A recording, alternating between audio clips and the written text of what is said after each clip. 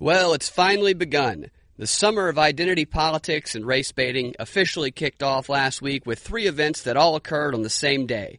The Starbucks Racial Bias Training, MSNBC's Everyday Racism in America Town Hall, and the Roseanne Barr tweet controversy.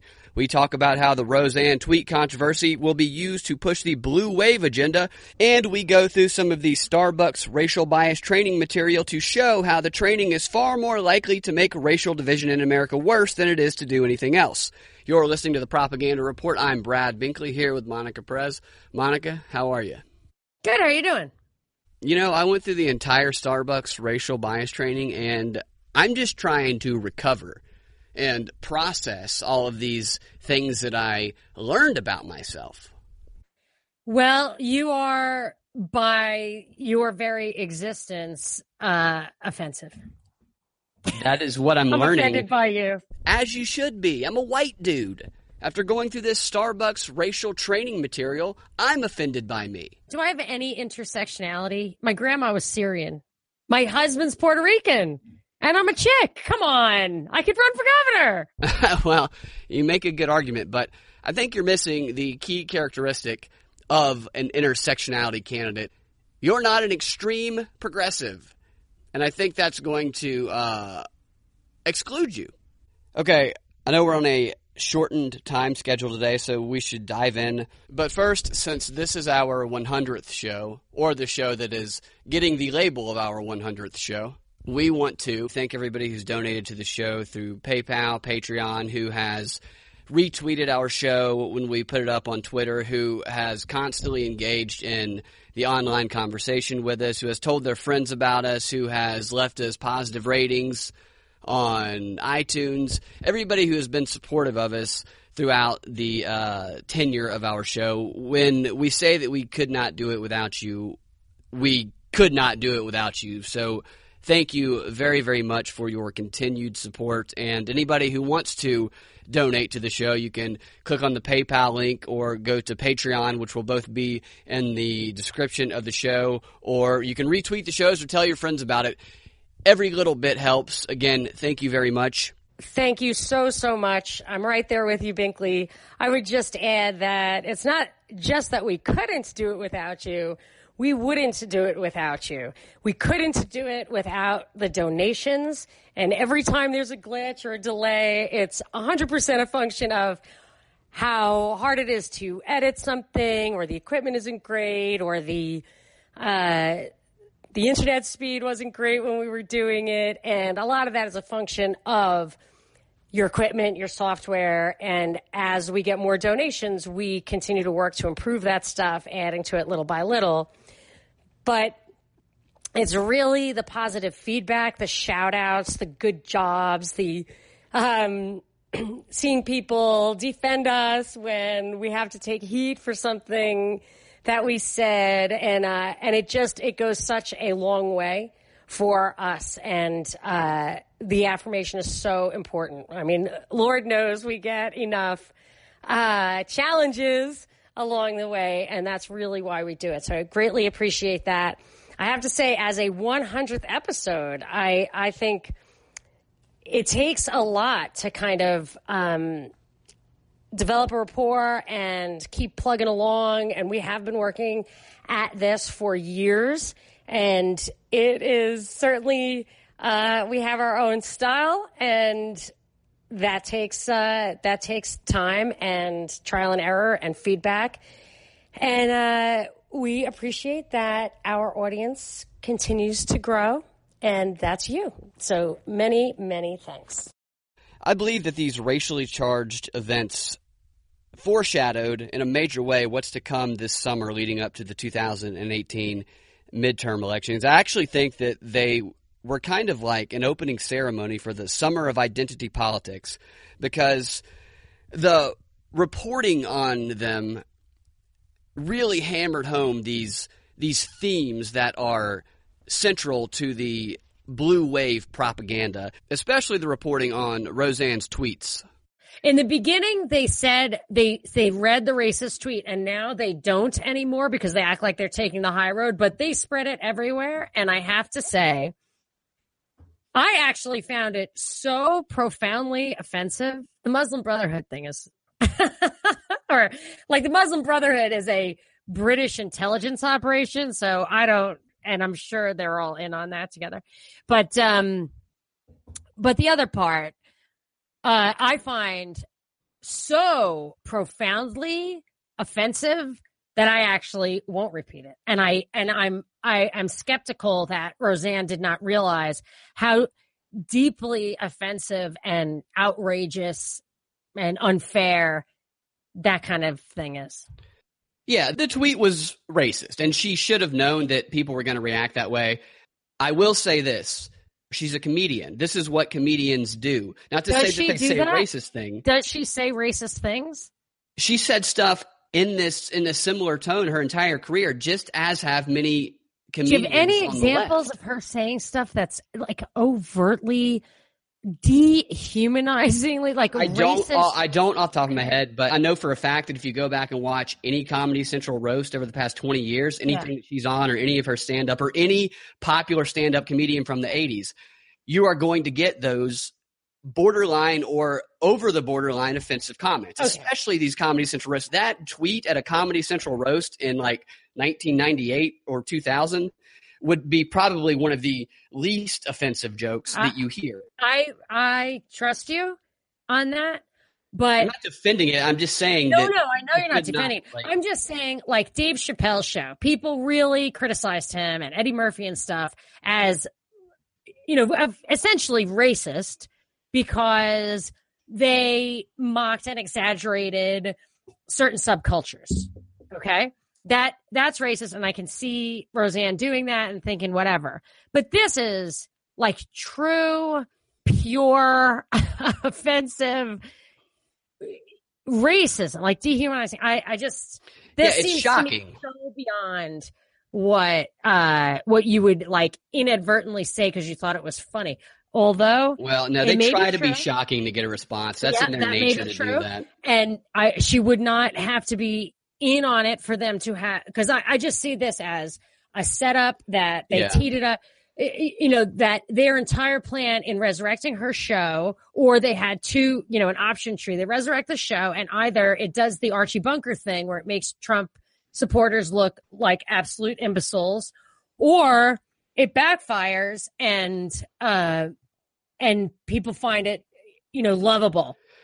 And then they have to blow her up, which they know they can do because she says stuff like that. So they tell her, push the envelope, go crazy. You know what I mean? Yeah. And then she does it. And then they pull the rug out, or they tell her she's really on their side and she does it on purpose to go down with the ship. But in any case, this thing absolutely seems like a setup. I mean, the timing of it definitely supports the theory that it was a setup. It happened on the same day as the Starbucks racial bias training and the MSNBC racism town hall thing.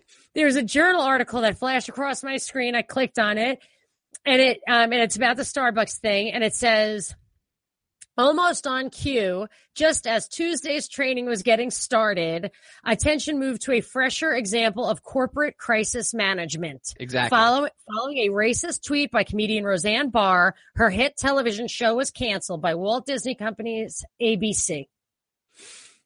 So that's it in a nutshell. They're spelling it out for you. Yeah, the moral obligation is being filled by corporate America because Trump won't do it. And Trump is Roseanne, and Roseanne is Trump's supporters, and Trump's base is racist. It's not just that. On a deeper level, it's about what Judge Napolitano, sometimes I just have to scratch my head with this guy.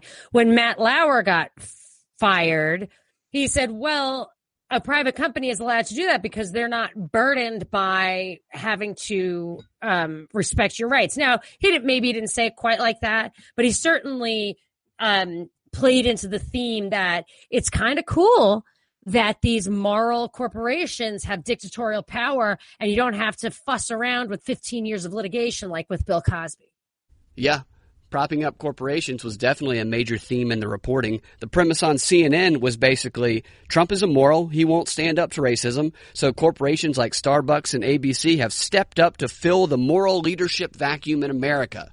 So, yeah, propping up the corporations is definitely one of the agendas they're pushing with this. But I want to start real quick talking about how they're talking about Roseanne.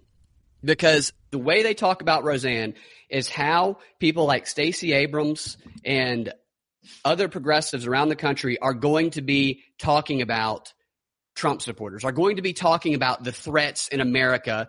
That is why they need to go vote right now. This is what they will be using. This very language, these very arguments is what Stacey Abrams is going to be saying to people when she knocks on their door in order to scare them. Oh, so we're getting the very arguments. Saying Roseanne is kicking off the summer of hate that will be quenched by the blue wave. Exactly. See, that makes me think she's in on it.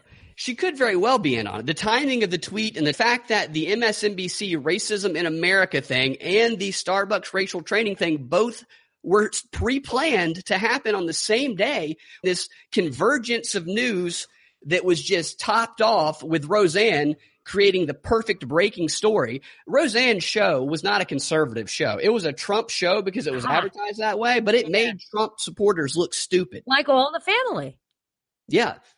And this tweet does as well because they are openly saying all Trump supporters are racist now. This guy on MSNBC said that. I heard somebody on CNN say that. They're not holding back from that anymore. It's no longer only half of them are deplorable. It's now all Trump supporters are like Roseanne and they're all racist.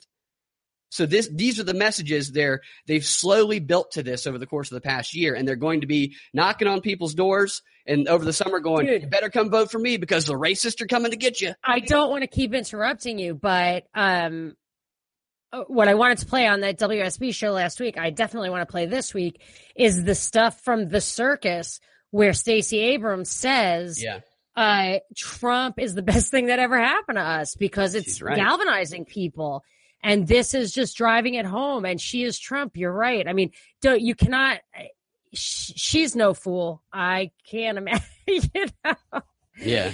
I can't imagine. Well, in any case, whether she's complicit or knowing or not, this is no. Well, think about it. It's impossible to believe this is a coincidence. She makes this tweet where she compares Valerie Jarrett to an ape.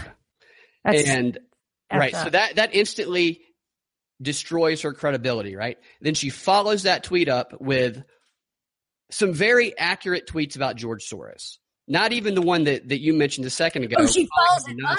This is after. This was after. So I didn't realize it was after. I think it was after. So she, or whatever. No, but even if it's just close. They were right around the same time. Yes. Yeah. So she's racist. Yeah. And so you can't believe in George Soros. Exactly. They made George Soros the victim. And you can't believe what Roseanne says because she's a racist. So by coupling it together with this racist thing, people dismiss the truth in the other tweets. And the media gets away with lying about it. It sounds to me like your argument here that they're salvaging or salvaging George Soros. I had thought I saw a billboard in Hungary, not in Hungary, but a picture of a billboard that was in Hungary. Orban, whatever I think his name is, the head of Hungary, he is getting under international pressure like you wouldn't believe because he's resisting the immigration pressure. And I think Soros was originally from Hungary, and they have billboards saying George Soros is funding policies against our interests here. He's undermining our democracy and all that kind of stuff. And I thought, they're having billboards against George Soros. They must be scapegoating this guy. He's going to be the receptacle of the world. And they're just going to flush him and Nancy Pelosi down the toilet and have a new left. But it sounds to me, if this dialectic plays out the way it sounds like it's playing out, he is actually going to be vindicated or redeemed somehow. Yeah, I think they want to normalize them so that it's not seen as a negative thing to take money from Soros. So that if a candidate is being funded by Soros and you go to somebody and say, hey, so-and-so is funded by Soros, they'll say, yeah, so what? There's nothing wrong with Soros. That way he can openly push his agenda. I think it's part of a bigger strategy, actually, to normalize the idea of globalism that was kind of launched with Brexit to get people to choose or ask for globalism. There's a great RAND study from the 50s that analyzes the communist use of this strategy of normalization or strategy of legitimization, as the study calls it, I believe. They talk about how communists are always actively working to subvert democracy. But because open communism turns people off, it scares people, they work under the guise of democracy. They co-opt organizations and they use the language of democracy to spread communism. Meanwhile, they are also working to legitimize communism. And they slowly legitimize it, and then they start coming out in the open again once people are accepting it. And I think that that's kind of what we're seeing with George Soros, because he is one of the biggest funders of the blue wave. I think they will always want a facade of democracy, which they all do. Like they I think even in the USSR, they had votes. They like the facade of democracy. Democracy is the most powerful tool of the tyrant, in my opinion. I have concluded that because it makes you think that it's other people, your peers, and it divides you right in half, right down the middle. You can't look up at the monarch and cut his head off. You look across at your neighbor and you want to cut his head off. And they absolutely love that. And it makes you feel like you're responsible, undermines your, quote, faith in democracy.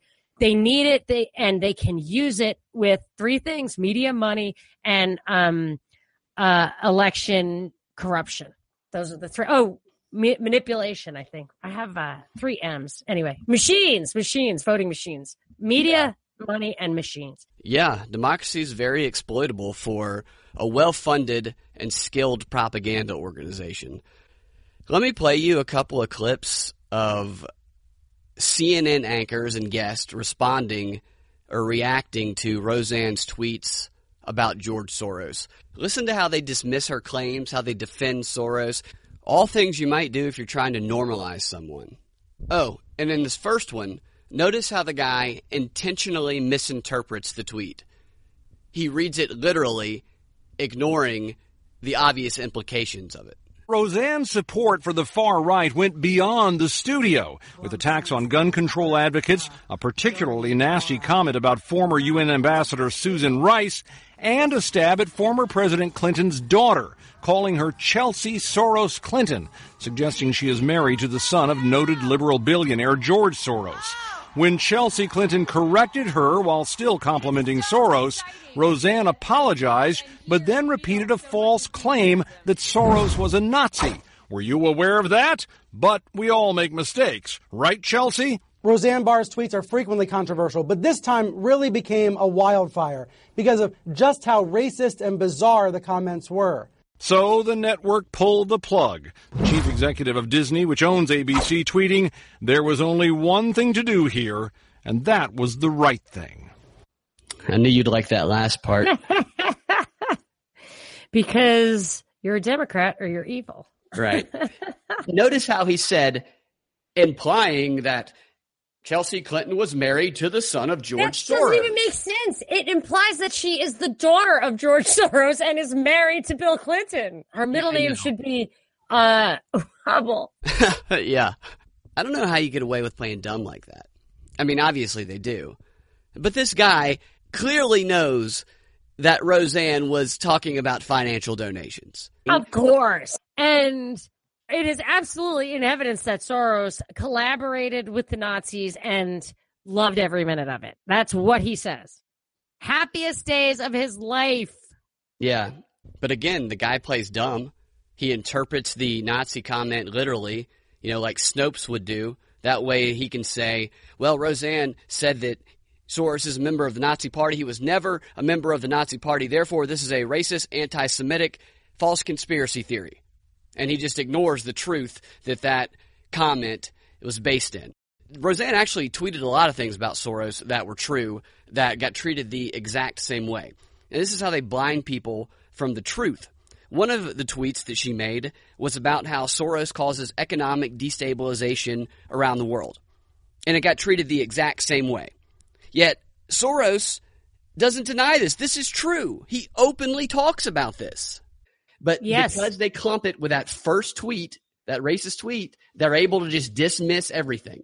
Those are like actual logical fallacies. Like they, in the list of logical fallacies, it's like throwing the baby out with the bathwater. Yeah, exactly. It's total fallacy. What they're saying to their audience is Roseanne made a racist tweet Therefore, Roseanne is an evil, racist, crazy person.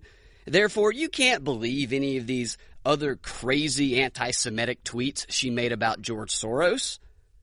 That's why it's perfect for normalizing the guy. Anytime their audience hears someone bring up something about George Soros, no matter how true it is, they will immediately think of Roseanne and say, whoa, you've been listening to a little too much crazy Roseanne, dude. And they'll just never think about the claim again. Right. All right, I want to play one more clip that illustrates just how hard they're defending Soros and how they're characterizing Donald Trump Jr.'s retweet of Roseanne's tweet about Soros. This is Jake Tapper on The Lead, and this is how he characterizes the tweets and some commentary from some of the people on his panel. Among her many tweets this morning were a couple having to do with George Soros, lies about George Soros, who was a survivor of the Holocaust, about him being a Nazi, about whatever, just lies about George Soros. And Donald Trump Jr. Retweeted some of these conspiracy theory tweets about George Soros. Now, you're not necessarily responsible for your own retweets. I mean, maybe he was... Oh, I think you are, Jay. You are, okay. I think you're responsible for your retweets. You're responsible when you make the conscious decision to click that button. And so I hope folks are ready to jump on the bandwagon and call Donald Trump Jr. anti-Semitic, say that he is trafficking in bigotry and anti-Semitism, and that has no place here in America, and condemn it. I hope folks call on the president to address his son. Okay, I'm going to find the tweet that Donald Trump Jr. retweeted and read it to you to show you what they're calling anti-Semitism. I would also say, I mean, if you would have to separate the son out from the family completely, because Trump's Israel policy, anyway, is to move the embassy to Jerusalem. And his son-in-law, Kushner, literally shared a bed with Netanyahu, and he's in charge of the peace process, which is it's farcical to have somebody with that kind of a conflict of interest in there. And his grandchildren are Jewish, and his daughter is Jewish. I mean, this idea that Trump is somehow, the father is somehow anti-Semitic, I mean, it's preposterous. Yeah, I know. Am I wrong? I mean, I just don't. If it's just the son, okay, but I mean, it seems... Anyway, read the tweet. All right, I got it. This was one of Roseanne's tweets that Donald Trump Jr. retweeted. Soros' goal, the overthrow of the U.S. constitutional republic by backing candidates for local district attorney races who will ignore U.S. law and favor feelings instead and call everyone who is alarmed racist. That was what Tapper was saying was anti-Semitic? It was one of the two that they had on screen while they were having this discussion. And we know that's absolutely true about Soros and the DA. I have an audio clip of them of Vice News from a year ago describing all of the district attorney races that Soros is investing in and why he's investing in them. I'll play it for you in a second, but this tweet is true and you can easily prove it. But they're throwing it up on the screen saying, here's one of the conspiratorial lies that Donald Trump Jr. retweeted, and then calling him anti-Semitic for retweeting it. Now, the other one, this is probably the one that they are leaning more of their anti-Semitism theories on. We mentioned this earlier after playing the CNN clip. This is the second Roseanne tweet that Donald Trump Jr. retweeted. George Soros is a Nazi who turned in his fellow Jews to be murdered in German concentration camps and stole their wealth. Now, that is an exaggeration of a truth. He did not turn anybody in? I don't know. What he describes is Soros describes going around with this man who was his secret protector, who swore that he was his Christian son, and assisting in the confiscation of Jewish people's property. Now, I don't know if that means taking them in or not. No, I don't. Yeah, that's right. That's all I think I ever heard him say. Yeah. But the fact is, though, that property was confiscated on behalf of the Nazi government. And he said that he assisted in confiscating it or in the process of it. So say whatever you want. That fits the definition of collaborating. Snopes would have a field day with a tweet like that. Snopes has already worked on some of this. All right, I want to play you that clip of Vice News talking about all the district attorney races that Soros has funded and why. I think you'll find the clip triggering. Let me see if I can find it here. How can Jake Tapper maintain that level of righteous indignation year in and year out? You know what I mean? Like, yeah. Every single word he says, I can just picture his head cocked. He's just disgusted all the time. It's definitely wrong. Whatever. I don't need to tell you why. Right. All right, listen to this. Fox and Ayala are the latest in a string of progressive prosecutors who all have one thing in common: backing from the liberal billionaire George Soros. Since 2015, Soros has funded 14 reform-focused candidates in local district attorney races, including primaries, across the country. 10 of them are now in office, and one, Larry Krasner, is standing for general election in the fall in Philadelphia after winning the Democratic primary in May. Soros' contributions flow through state-level PACs that all share the safety and justice moniker. All in all, Soros has spent $11.2 million on DA races. So why spend so much money to elect local prosecutors? There's almost no reform we want that prosecutors couldn't implement today using their own discretion. If you want bail reform, then prosecutors can simply stop asking for bail. If you want to see shorter sentences, then during plea bargaining, prosecutors just offer lesser sentences. They have so much discretion. There's nothing they couldn't really accomplish if they didn't want to. Pfaff says that if Soros wants to make the most impact, he should focus on prosecutors in rural areas. The high population counties have been decarcerating and becoming more progressive in criminal justice matters for years. Less urban and more rural counties have been becoming actually tougher. It isn't always easy to find progressive challengers outside of cities, but that may change if Soros-supported candidates keep winning. That speaks to what you've been talking about Wow. with rural areas. Yes.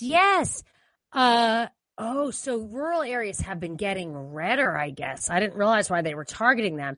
So George Soros did that in Henry County, and I guess it was the incumbent who bowed out because he said not only is he funding them, that's not the problem, it's how nasty he gets, and who knows what he does with that.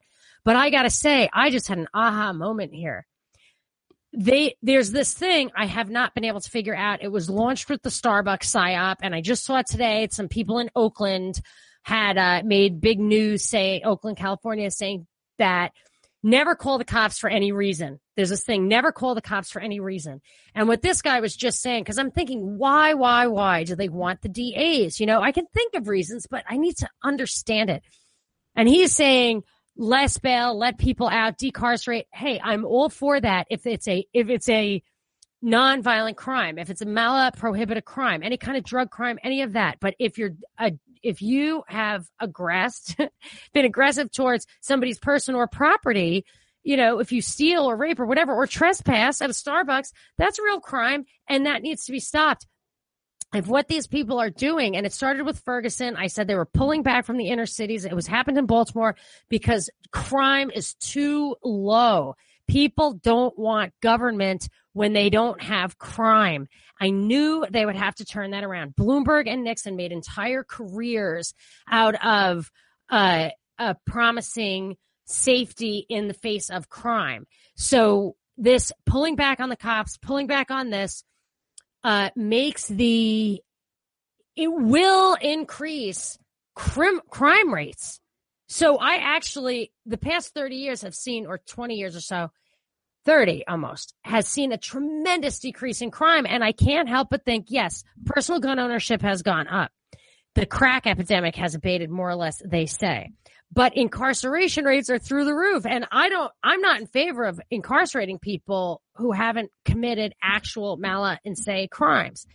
But the fact is, policies have really resulted in lower crime. And they want to roll that back, not only to give government more power as a general rule, but the power they're going to bring to bear is surveillance, total surveillance, clear backpacks, spot, shutter, audible surveillance, video surveillance, change the schools, bring the militarization of the police as this stuff goes out of control, pre-crime, you know, where they're going to have to start policing areas because you can't actually deter crime. You understand what I'm saying? Like, this is an element of the transformation of society, and they certainly don't want rural places, Trump supporting places, to have a better quality of life. They're hitting them from every angle. Yep.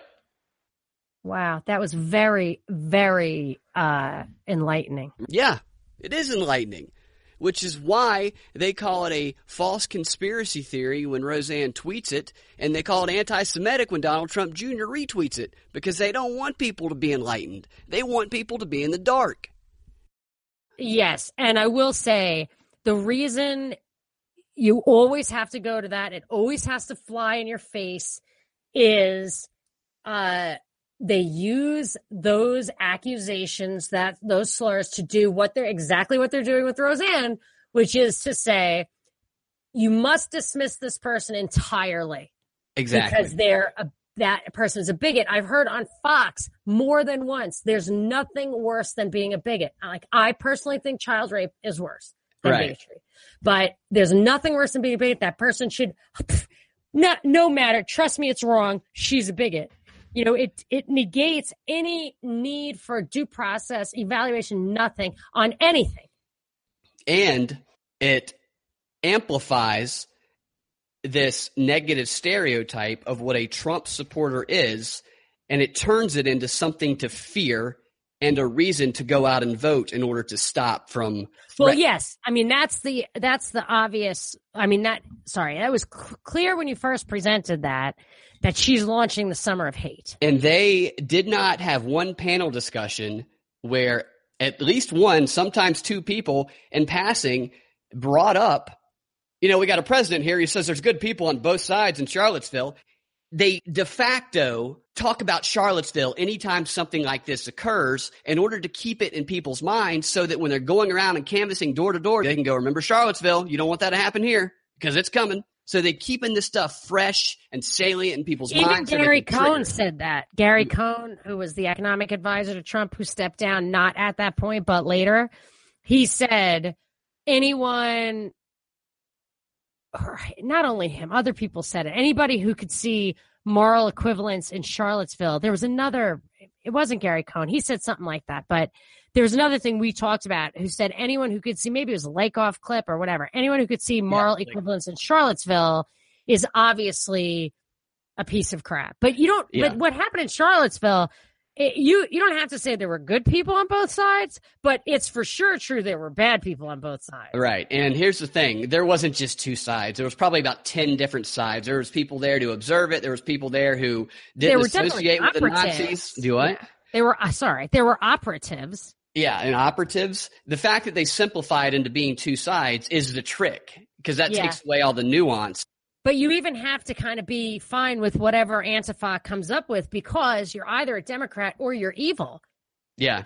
So anything in the name of the left is, well, we had to get violent. I mean, that's what they're saying. Now, when the ACLU guy says, don't worry about breaking rules. And the guy from, if I keep saying the guy from Panama, because I do not remember his name, but that's just such an unusual characteristic. But in our political activism, that he and that person at the Stacey Abrams protest was saying that this is what happens, or when the Starbucks guys who were arrested said rules are rules, but right is right. Yeah, I heard somebody on CNN, I have the clip somewhere, but I don't know where it is, but she was asked how she thinks Trump is going to react at his rally in response to what happened to Roseanne getting canceled. And she was like, well, you know, we have a president, he sees moral equivalency on both sides and good people on both sides. I expect to see some both sidisms tonight. Both sidisms. But there aren't two sides. Well, one side is evil. Exactly. You know, the parallels with Trump, they really created a Nixonian character with Trump, where like all this Russia stuff is so Watergate. And I mean, I can even anticipate, like the Cohen files, I really believe is like when whoever it was, Ellsberg psychiatrist, was broken into, and his files, secret files of a bunch of different people were taken away. And I anticipated that would be replicated. I didn't think it would be a lawyer. I thought it would be a doctor, but it was a lawyer. Yeah. And somebody said this Roseanne thing, it's the parallels with Archie Bunker, were just kept rearing their ugly head at me. And I remembered this clip. Did you ever hear the clip of Nixon talking about All in the Family? No. Oh, there's this clip on the tapes, Nixon tapes, whatever. It's like hard to believe it's even real, but I can't imagine it's not. He talks about how the conservative blue collar guy, Archie Bunker, he kept calling him Arch, was demonized for criticizing homosexuals. Like, just the whole thing goes on and on about this crazy show and how is this on TV, and Archie's right, but he looks like a dope, and the good characters are the progressive, liberal, bisexuals or whatever. Like, he's really getting into it. And I can't help but think that might have inspired this PSYOP. Yeah, possibly. I know that's very similar. I see the parallels there. It's interesting. Yeah, but the Roseanne show, I see these PSYOPs unfolding for years. So the prison reform thing is coming up. Kim Kardashian and Van Jones are in on it. They're representing both sides. Two-sidism. Oh, my gosh. Oh, yeah. So you're going to get prison reform, and it's going to be a complete corrupt fascistic enterprise, no question, because I've been seeing it unfold for several years now, ever since the New York prison escape that paralleled the plot of the TV show Prison Break. So I'm just saying, you can see these psychological operations, they start years in advance. So this Roseanne thing, I mean, I'm trying to get my head out of the conspiracy hole, but they pull from history. You know, people don't come up with these things on their own. They use examples from history. I know, but it sounds crazy to think that the Roseanne show was destined to have some impact like this. CNN brought that up so that they could dismiss it, by the way. There was a brief segment. Oh, really? People said that that ABC only, kind of like the Starbucks thing we talked about, and what you're saying here, that ABC only got that show so that they could later, get rid of her for this purpose. Oh, all right. So I'm not crazy? No, I might be crazy, but me and a bunch of other people are too. They talked about it, then they laughed it off so that they could dismiss it. But like one or two of them were like, I don't know if they're that smart. That's just what they did with the headstones in the Jewish cemetery. Yeah. And then the guy who actually did it was a guy who worked for Glenn Greenwald's Intercept. I'm still scratching my head about that. Like, I still do not understand what that guy's angle was, if he was meant to be caught or it was a false flag or what. But you said these guys are laughing at the prospect that this was a false flag or prank. And then they never readdressed it weeks later when the guy was caught. And clearly he was doing some operation. Yeah, I remember that. It was Michael Moore and I think Chris Matthews. Yeah, Michael Moore and Chris Matthews are laughing at the suggestion that it wasn't like a Trump supporter that did it. And then it turns out that it wasn't. And, you never hear about it again from them. Oh, for no reason at all, my pediatrician on whatever it was 2 days ago said, it was so great that ABC or whatever it was, just stood up and made that decision. Like, I'm really proud of that. I have hope now, whatever. Yeah. Why? My pediatrician. Corporate America. Yeah, the resistance is standing with corporate America. That's real revolutionary right there. Oh my gosh, that's so crazy. You're right. Oh, World Corporation. They used to be anti-war. Now they're pro-corporation. I'm so rock and roll. I'm pro-corporation. Oh my gosh. All right. I want to play you a quick montage that illustrates how CNN described Roseanne's tweet and described Roseanne, the language that they used and the tone that they had, because this is the language and this is the tone that every Republican candidate for office during the 2018 midterm elections is going to be described by their opponents. All over the country, every Republican or anybody who's not running as a progressive is going to be described in this exact same way. Here's the montage. ABC firing comedian Roseanne Barr today, canceling her TV show after she sent racist and bigoted tweets. The tweet that sank a TV empire. Get off Twitter. Focus on the show. Give up the conspiracy theories. Racist Twitter rant. They both traffic in conspiracy theories, in bigotry. On Twitter, promoting racist, hateful conspiracy theories. Nakedly Islamophobic, nakedly racist, abhorrent, repugnant, lie-packed crusade, false conspiracy theories, unhinged conspiracy theories, brand new conspiracy theories. That's it. Too much. Racist and bizarre. Donald Trump Jr. Retweeted some of these conspiracy theory tweets about George Soros. Call Donald Trump Jr. anti-Semitic. Say that he is trafficking in bigotry and anti-Semitism. There was no way to keep her on the show given these racist and anti-Semitic messages. She would tweet about fringe conspiracy theories. She's been pushing conspiracy theories and other things on Twitter for a while. This isn't, of course, the first time she has said something racist or trafficked in conspiracy theories. It's not as though this was the first time she had ever demonstrated a predilection for conspiracy theories or abject racism. She was alt-right before we knew what alt-right was, right? What she posted today was insulting to African Americans, to Muslims, to Jews. This was racist hate. Hiding behind memes and jokes to push racism and anti-Semitism. To appeal to Trump supporters without being in business with a conspiracy theorist. Somebody who says racist things and conspiracy theories. People wanting to believe ridiculous conspiracy theories that they read about on the fringes of the internet. Through line of conspiracy theories and racism, Roseanne and somebody else prominent in America. Will President Trump spread a conspiracy theory about why Roseanne was canceled? There's so many lies, so many things to fact check. That was a good one at the end. So it's conspiracy theories that it is racist and anti-Semitic. These are all news shows, right? So they're just when you do it like that, it's so obviously propaganda, just pure propaganda, contentless propaganda, because nobody actually trafficking, a lot of trafficking and racism and trafficking and conspiracy theories. Show the clip of him on 60 Minutes talking about his experience with the Nazis and saying, well, somebody did. Today, no, they didn't. But today I noticed that Washington Post and New York Times had all come out with articles saying he wasn't a Nazi collaborator. He was 14. So they dismissed the kernel of truth. Mm-hmm. And they continue to defend George Soros because he's such a victim. This is a liberal billionaire who has admittedly destabilized countries by messing up their economy. So if someone does a school shooting and is only 14, is he going to pass? He's not a school shooter. He's 14. Next week, George Soros is going to be #MeTooing Roseanne. When Trump was first elected, somebody tweeted to me, George Soros is going to go to jail now. And my response was, I don't know if I tweeted it back, but I've said to you on the air, we'll see if George Soros lands on his feet or not. Yeah. We shall see. Yeah, I'd say he's doing just fine right now. All right.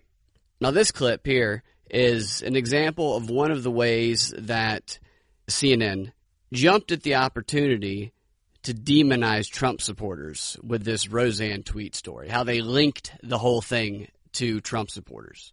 Are you allowed to be a public figure and voice these really nasty thoughts privately and then enjoy a leadership position, whether it be in the media or in politics? I think we're getting to a better place. Previously, that answer was yes. She can say these things. She can dress up as a Nazi and hide behind memes and satire to promote really horrible things. And that's something that a lot of Donald Trump supporters do. Maybe Donald Trump has made people in corporate America rethink that kind of position. Personal conduct does matter. And we're not going to give these people a wonderful platform if they use that influence to hurt people. They slip in. All of the Donald Trump supporters also do this. We shouldn't give them a platform to speak on. Interesting. I was stuck on her dressing up as a Nazi. She did not. She did this years ago. She put on a Nazi thing, which lots of comedians have done because everybody goes through a phase where they act real shocking. Yep. Well, look, here's the thing that I'm focused on with that clip. I got you about just blanketing Trump supporters this way.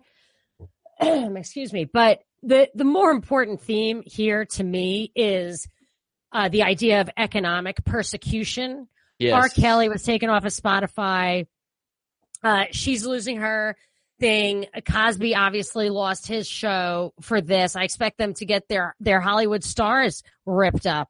But it's the way these things start is you do something, you have all these people, maybe you just exploit, you're only focused, let's just take the rabbit hole out of it. You only focus on the people who do things that are outrageous and definitely true, or they don't deny. Matt Lauer, Roseanne, Cosby, whatever. And then, you know, it's like the racism thing. Well, you used to not be able to say racist things. That's great. You shouldn't. It's outrageous. Then everything you say and do is racist because of your race. Okay. So then all of a sudden you have microaggressions, stuff that you really can't control. You don't know. And other people are telling you that it's wrong and bad and offensive. Then that's the stuff that's going to get punished through economic persecution. So I check your Facebook page, and depending on your politics, I cannot hire you. Not even because I don't want to, but because you're not Twitter blue check certified. Yeah. And it folds in with what the Starbucks training was emphasizing, that if you don't make people feel welcome, which is impossible to make everybody feel welcome, no matter how hard you try, because people walk into situations already assuming and believing that they are going to be treated unfairly, so they project that and they see it where it is not. So it creates a self-fulfilling prophecy. So it's an impossible standard. But if the person doesn't subjectively feel welcomed and treated equally, then you have committed unconscious racial bias. It has nothing to do with the fact that they have been conditioned to see the enemy every time they walk into a place. Yes, and it's disempowering. I hate that. And it's funny that you put it that way, because I teach my kids the exact opposite. My daughter was mad at her friend, and she was going to say something to her. And I said, and she started to tell me what she was going to say. And I said, don't start with "you make me feel." Because she's not making you feel anything. Yeah. You feel how you feel. She did what she did. And you can say that. I felt this way after you did that. But nobody, and I know semantics, maybe not, but I want to make it crystal clear to her. People don't make you feel some way. They do what they do. You feel what you feel. Make sure you understand nobody has control over your heart and soul and mind.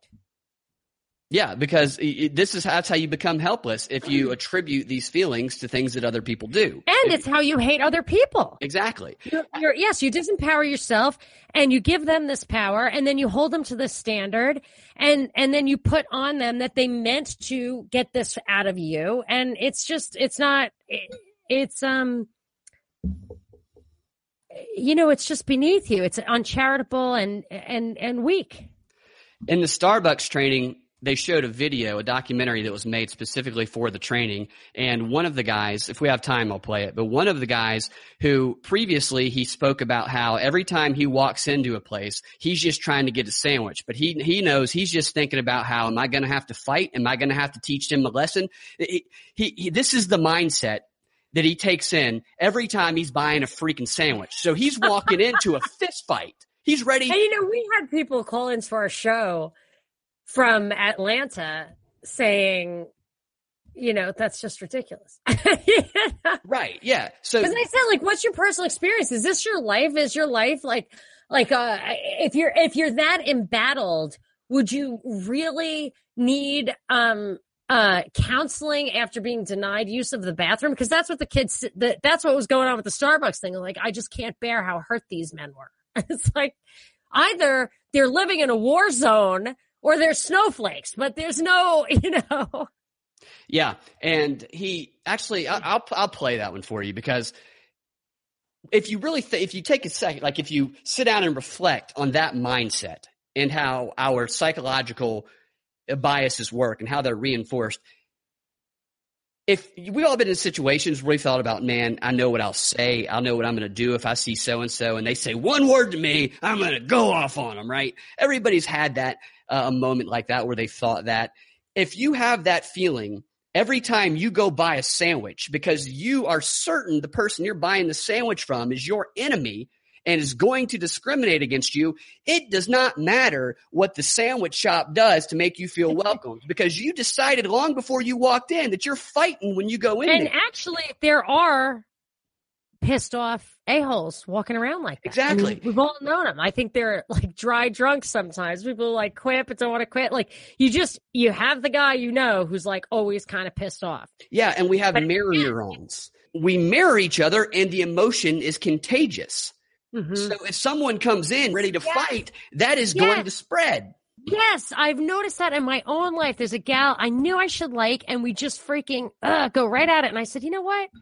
I think I have a little bit of a problem here. I'm going to stop arguing with everything she says. And I did. And like, she's totally nice. I was just freaking something about my approach. Like, really? Blah, blah, blah, blah, blah. Was turning her on, putting up her guard. And it was totally reactionary.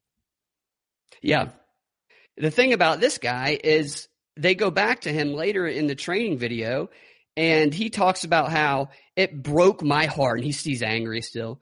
It broke my heart when I knew I had to tell my son that he's going to have to live in this world, just a mud river of racism. I'm like, okay, well, there's the problem. The racial bias training isn't what your kid needs. He needs a father that isn't conditioning him to hate every person. Why would he have to tell him that? Right, he doesn't. Why? He's reinforcing the problem by doing that. Now, here's this clip of this guy. This is a documentary they played to the Starbucks baristas for the racial bias training. Oh, this is crazy. This is social conditioning. Listen to this. I think all of us make that choice at some point of, am I going to take the burden of this interaction being comfortable, or am I going to say you take the burden of this interaction being comfortable? Because what I really want is a sandwich. Do you know what I mean? I don't want to fight. I'm hungry, right? I don't want to get into this with you, and I'm really not here to teach you this. But other times, it's like, okay, wait a minute. Lesson time. Lesson time. What is he getting into? They're very vague. They're not specific. And what's funny about it is if you think about the white privilege that these statements presume, they have built this impossible standard. They built this white person that does not exist. I mean, they literally had a white guy appear in this documentary and act like he's never faced any problem or had any psychological uncertainty ever in his life. And then they made this caricature of a white person, the standard that the people of color expect to meet, this impossible standard. And they literally had somebody come on after the white guy and say, I want to be like that white guy who doesn't have any problems, has no worries, has no fears. They played all these testimonials from various people of color, and they described how they felt, how their struggle for equality in social spaces has been, and how they're always discriminated against. And as you'll see, almost all of these problems everyone experiences because they're psychological anxieties. It's yes, that's what I always thought. I always said that about if you teach teenagers that the source of their insecurity is outside of them, they're going to think that because teenagers are very insecure. So if you say it's because you have kinky hair, they're like, I can't do anything about my hair. This is awful. The world is so unfair. I hate it, And this guy saying that this time the burden is on you, when the person behind the counter is not aware that every interaction is a fight. Right. What is I don't know. Maybe they have something to teach me. Was there anything that maybe I'm wrong? Maybe I need the training. Entire premise of this thing is that white people have no struggles and everything falls in their lap. They don't even have to think about it. That is this terrible, terrible myth I've noticed for a long time is that, and you're talking to me, I'm the youngest of 9. My father's a truck driver. I went to Harvard from community college, dropped out of high school. My life was miserable and arduous my entire life. I worked 6 nights a week as a waitress. And then lo and behold, my first baby had Down syndrome. I mean, I did not get lemonade already made, and this idea that other people, that what you really want to teach people is you can surmount those problems. The reason that person has that situation, which you envy, is because he or she surmounted those problems.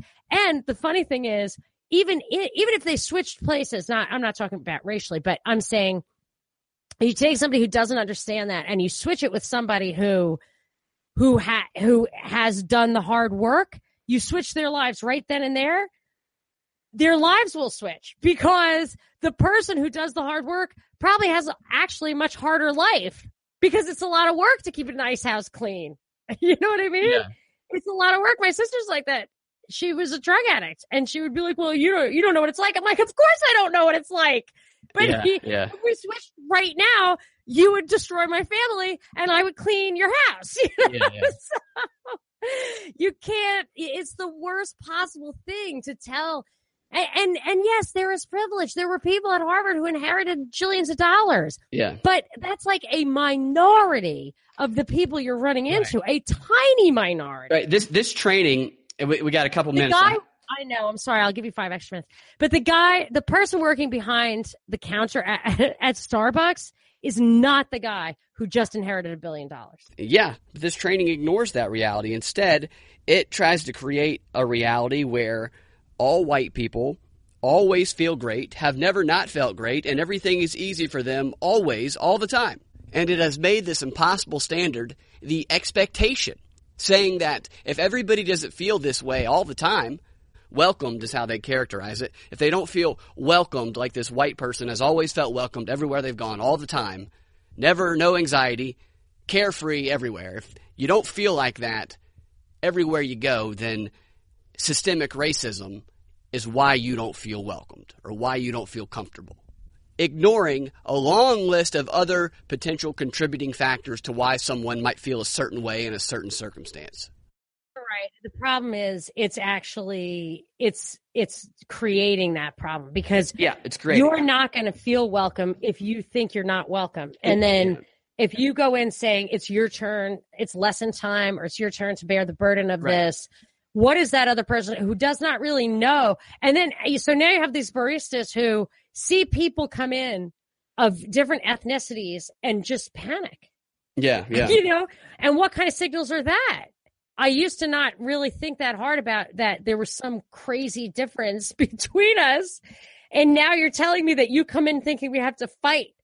Like, I didn't know that about you. Now I'm freaked. And another person who gives a testimonial, she starts the testimonial off by saying, I go into places and I know people will look at me and I assume that they're looking at me because they're making these judgments about my race. And I'm like, well, there's your problem right there. You walk in assuming everybody's being racist. If everybody's a racist in your mind when you walk in, you're going to see racism. That is the only thing you can guarantee. That's actually sad, and I'm sure it's true for a lot of people. And especially if that's what your dad teaches you. Yeah, exactly. And then you can get into a situation, which I'm not saying I'm firsthand aware of that from a racial point of view, but like my daughter gets all this stuff off the internet that says you should be able to walk around naked and no one can rape you. And it's like, yes, obviously nobody is ever allowed to rape you, but you shouldn't walk around naked. And she's like, I can wear whatever I want and it doesn't matter at all. So then she dares it. Yep. There's one of the testimonials, a girl says, I walk in and I think it's the one who talks about assuming. I know people are looking at me and I can't take away my blackness and I assume they're making these judgments about my race. And this girl, when you look at her, has a haircut that that you would normally see on a boy. She has a nose ring, which you might see if you see 100 people a day. You might see a couple that have nose rings, and she's wearing a polo shirt that you might see a golfer wear. And all of that is fine, but it's also a novelty, and the human brain is attracted to novelty. So when they see a nose ring on somebody, they are not going to be able to help but glance at that nose ring a little bit longer than they might glance at someone's face who doesn't have one. And if this girl assumes racism, then she is missing the point that the stuff that she's wearing naturally draws attention. So it might be they're looking at your nose ring and not looking at you because they don't like you. Because I also bet that there's a very deep lizard brain thing that makes people want to make a judgment call about sexual receptiveness. Yes. If you look at somebody, you're going to be like too old, too young, wrong gender. You know what absolutely. I mean? Everybody. So everybody does that. If you wear stuff that is gender neutral or different from what's probably your biological gender, I think people are going to look at you until they solve that problem in their lizard brain. It's perfectly natural to size people up. that we do that. That's a human You thing. need to categorize them so you know they're not the tiger in the tree. Exactly. You're looking to see if it's a threat or a potential mate. Right. And, yeah. Agreed. All right, I'm going to play one more of these testimonials. Just listen to this one and think about the white privileges that this assumes that all white people have. I have to make sure that I have given enough space between myself and another patron or another commuter on the train, just ensure that I'm not making someone uncomfortable. I have to make sure that my hands are visible when I walk into certain places so they make sure I'm not stealing. I try to make sure I make eye contact with people who may or may not be security or managerial staff, just to ensure that, I'm not here to hide anything. I watch my tone to make sure that I don't come off as threatening. Just leaving the house some days, sometimes it just keep you at home and just keep you away from everything. Right, because white people have the privilege of walking around and speaking in threatening tones and hovering as close as they want to anybody on the subway without worrying about anything. I do all of those things. I always keep my hands up. I do all of those things. He's conscientious. Yeah, I have to say though, I'm sure a lot of that is true. Yeah, but everybody knows you can't stand up next to somebody on the subway. No, I do every one of those things for sure. I always take my hands when I'm walking out a door without buying anything at a store. Always have my hands up. If I see security, I'm like, this guy might have a gun. I'm going to show him a friendly face. When I'm driving, I always put both hands on the wheel if I see a cop so he doesn't pull me over for using my phone or whatever. I don't know what the laws are, but I worry about that kind of thing. Yeah. I try to just not have trouble. And that sounds like what he's saying too. I know, but I'm sure I have to believe under certain circumstances, the color of your skin does make people scrutinize you more. Yes. I do also think it's like that crazy statistic where a poor minority child from the inner city who does have a father, is less likely to end up in jail than a rich white kid from the suburbs who does not have a father. So you can have impact of poverty and race and stuff like that, but there are things that trump that. So like for me, there's no question in my mind that if I see somebody who looks like a drug addict, I don't care how non-threatening they are, what color they are, what gender. I want nothing to do with it. I'm crossing the street.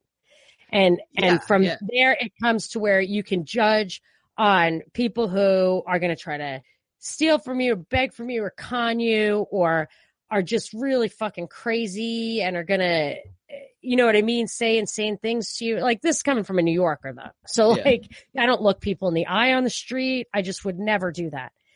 And I've had confrontations where somebody asked me for money. I'm like, no. And they're like, fuck you. It's like, well, I'm never talking to you again, you know? So there are a lot of parameters by which I kind of like dismiss people in my mind.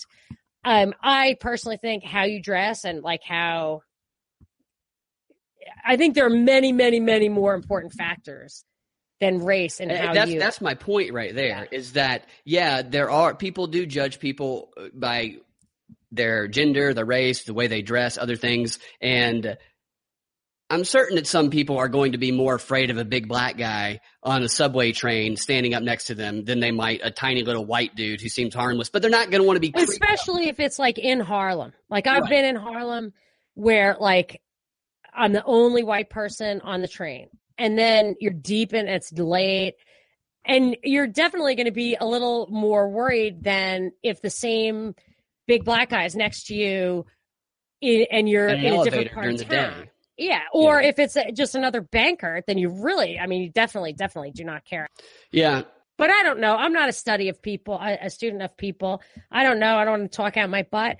I really don't know. It's not my area of expertise. We could do math problems. I could probably get to the right answer if we did some math. Well, all that stuff is accurate. It's been studied. I don't know, though. I don't really know. If somebody wanted to tell me, like, you're wrong, I would really want to think hard about it. I feel like it's like that John McWhorter book, Authentically Black. He's like, yes, there are historical and cultural disadvantages, but they're totally surmountable. And the worst thing you can do is And other people have other problems. IQ has got to be right. more important than anything else. That's my point. In material success and ability to deal with the world. I mean, nobody's denying that there are racial problems and there's been racial injustices throughout history. Nobody's denying that. But the premise of this training is that systemic racism is the one and only cause. And of course, the bottom line is they are obviously deliberately keeping it alive to exploit. They're making it worse. This is the craziest thing you could do, actually.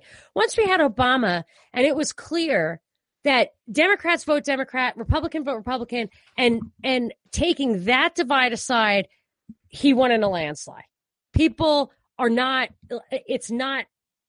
it was as much of an advantage for him as a disadvantage. You know what I mean? Like, we were at a point where we could have just healed. Healed. Yes, healed. That we could have just been gotten better, healed the wounds. It's like when the mimetic thing from DARPA or whatever it was said, enhance dysfunctional subcultures. Why do that? Why not, heal dysfunctional subcultures if you're going to put, you know what I mean? Why do it this way? It's so clear that they're just making it worse and put it in everybody's minds that everyone's walking around thinking you're a piece of crap. If you're a Starbucks manager or barista who can have this guy who's ready to fight walk in, and if you're so skilled at communication that you can disarm him and make him drop all those pretenses and have a welcoming experience, then you should be doing six-figure communication trainings around the country, not making $20 an hour at Starbucks. And that is a very high level skill. And imagine the clientele there. Really, I mean, I don't ever go in there, but I could never I rarely bring myself to the point where I'm paying $6 for a cup of coffee. Well, it's only $2. Is it really? $2.75 for a Venti.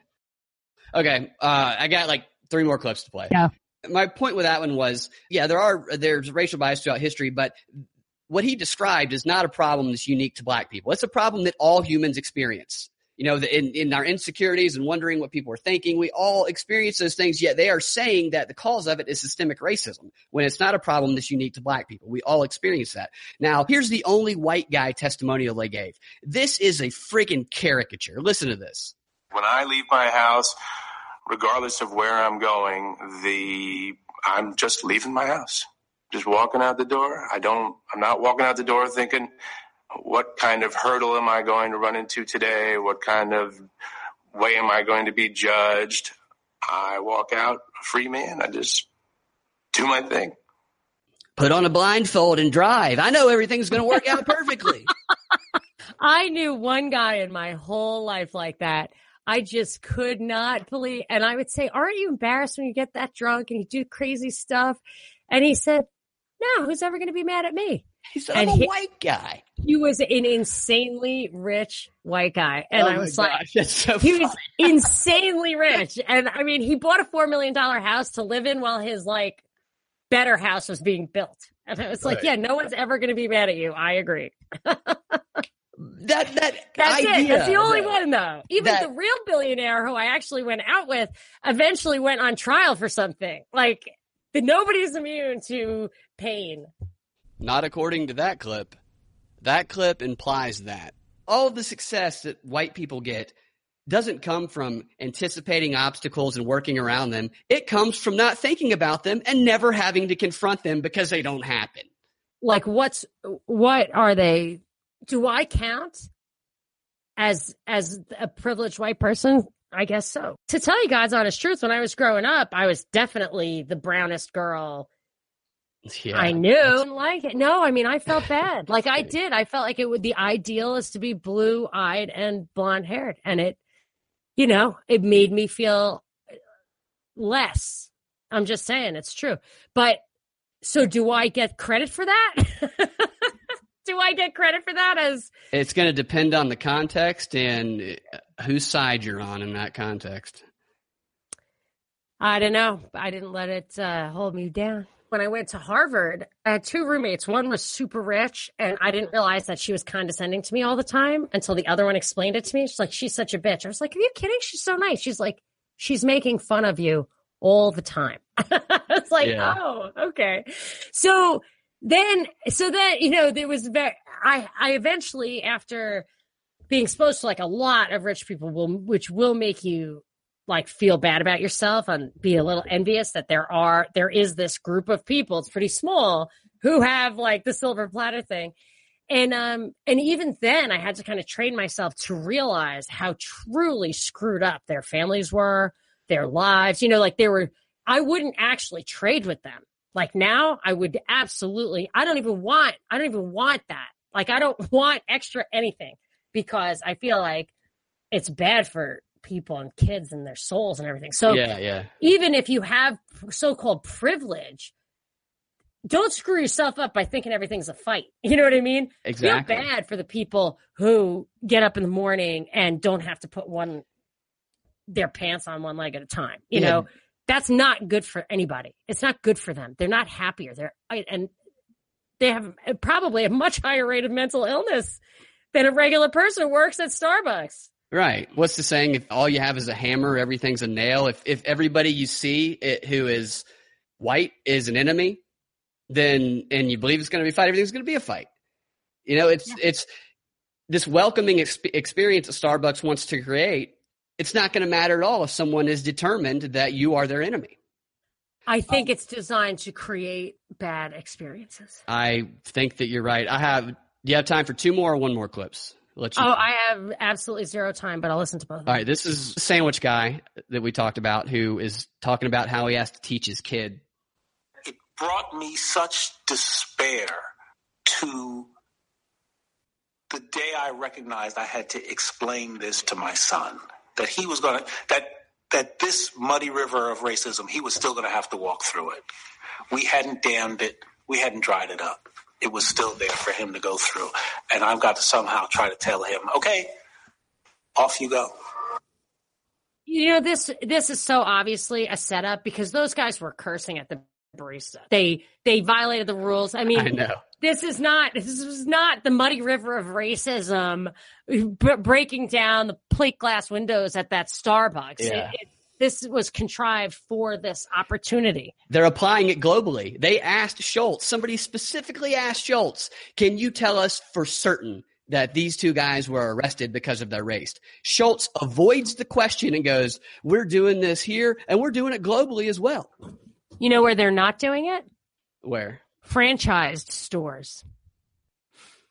So there are 8,000 corporate-owned stores, but there are 6,000 franchised-owned stores. And you'll never, ever, ever see stats on it, but I would love to see if complaints go up That's interesting. equally at the corporate stores versus the franchise stores. And this could be a psychological experiment at the very highest level. So they might actually collect those stats. That's interesting. I'm going to look into that. I have one final one. Maybe next time we can do some of the questions in their workbook, which are also baffling. Totally. Here is the final testimonial. This is a woman. They don't give their names, but she is saying what she wants.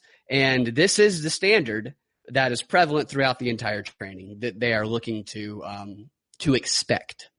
The society I want to see is I want to be able to walk out the house just as free feeling as that white guy who said he doesn't worry about a thing when he walks out the door. I want to have that same expectation.